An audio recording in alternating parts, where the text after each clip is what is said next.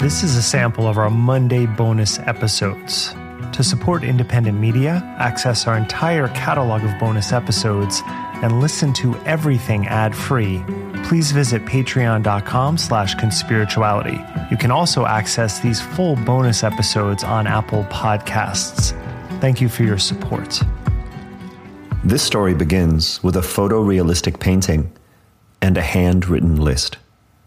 The painting is of a daytime outdoor scene. The backdrop, a meshwork of tall green forest trees. Foreground, 5 men sit in very rustic-looking Adirondack chairs, relaxed but deep in discussion. Behind and above them towers a statue of a Native American man, face lifted, well-muscled arms raised, palm up, as if in gratitude or reverence. 2 feathers in his hair, long braids draped over his bare chest. The men are middle-aged and wear outdoorsy clothes, 2 in shorts, the others in chino-style hiking pants, hiking shoes, one even in those open-toed outdoor sandals, thick straps, good tread. On a small end table between them, the paraphernalia of cigar smoking, lighter, cutter, cigars. The lone black man appears to be the one talking. He's slumped back in his chair, cigar held aloft, mouth open, eyes in the middle distance. The others listen, 3 looking directly at his face, the 4th staring into space, cigar tucked between his fingers, hand dangling from a loose wrist draped over the arm of the chair. The speaker is Supreme Court Justice Clarence Thomas. The painting is at the center of ProPublica's reporting from April of last year, which ignited a media firestorm and a crisis of faith in the independence of our highest court.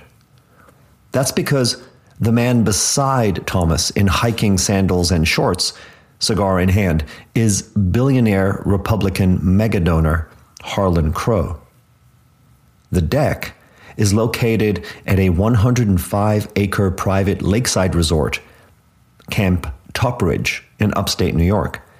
And the painting commemorating this meeting now reportedly lives on one of its walls. Crow owns the invitation-only resort.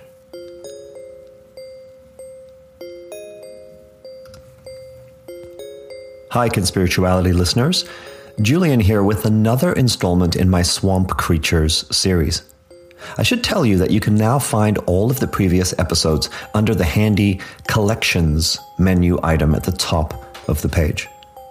So far, we've gone deep into the muck on the origin stories, high crimes, and misdemeanors of Roger Stone, Paul Manafort, Mike Flynn, and Steve Bannon.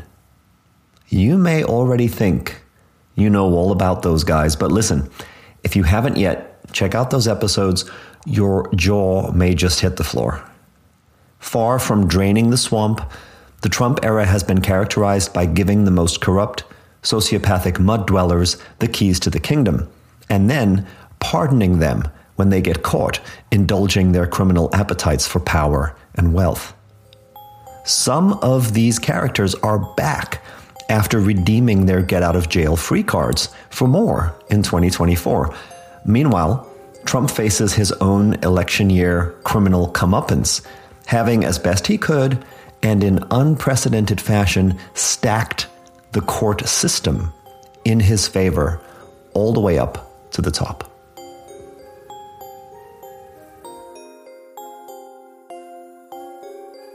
I said before that the most important man in the painting we started with was Supreme Court Justice Clarence Thomas, and that the reason it is emblematic of the crisis of judicial ethics and the all-time low public confidence in our highest court is embodied in the person sat beside him in shorts and open-toed hiking sandals, Harlan Crow. The other men are significant too, but none more so than the third I'll identify now. His name is Leonard Leo. He sits looking intently through his round spectacles at Thomas, hands held in that classic steepled fingers shape characteristic of confident focus. Though he sits with a Supreme Court judge and the billionaire co-founder of Club for Growth, by some measures, Leonard Leo may be the most powerful person under those trees.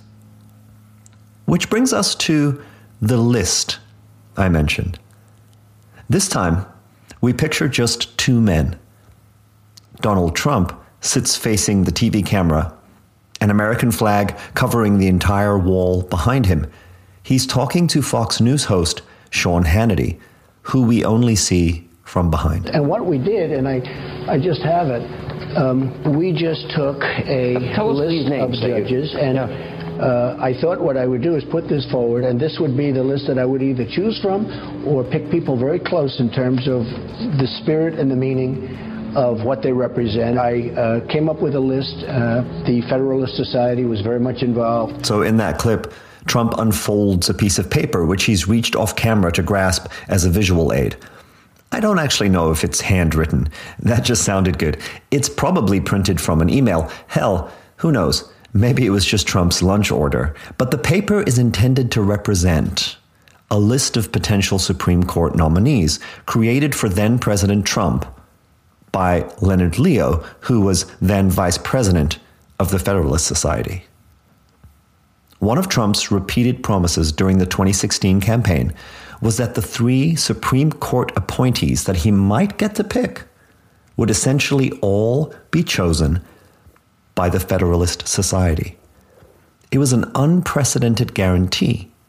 Some political analysts say that this move did a lot to galvanize evangelical support for the otherwise unpalatable candidate and swayed powerful never-Trumpers who saw no trace of actual conservatism or presidentiality in him to fall in line behind the unscrupulous New York real estate wheeler-dealer, pussy-grabbing, formerly pro-choice, brash, and unqualified candidate. And I'm appointing, you saw the 11 names I gave, and we're going to have great judges, conservative, all picked by Federalist Society. Gaining control of the court has been central to the conservative project of overturning the last 60 years of progress toward a more open and equal society, overturning legal abortion, maintaining gun rights, forcing gay and trans people back into a dark and unequal closet, keeping corporations safe from business and environmental regulations, and the wealthiest Americans free from paying their fair share of taxes. Trump kept that promise. As we've seen in the momentous decisions since the 6-3 supermajority was established on the court, this promise will likely reshape American society in the mold of an outdated religious conservatism favored by a minority of the population and represented by those 5 paunchy, cigar-smoking power brokers in the painting, while the frozen-in-stone, powerless indigenous icon of shirtless masculine naturalism bestows his tokenized blessing.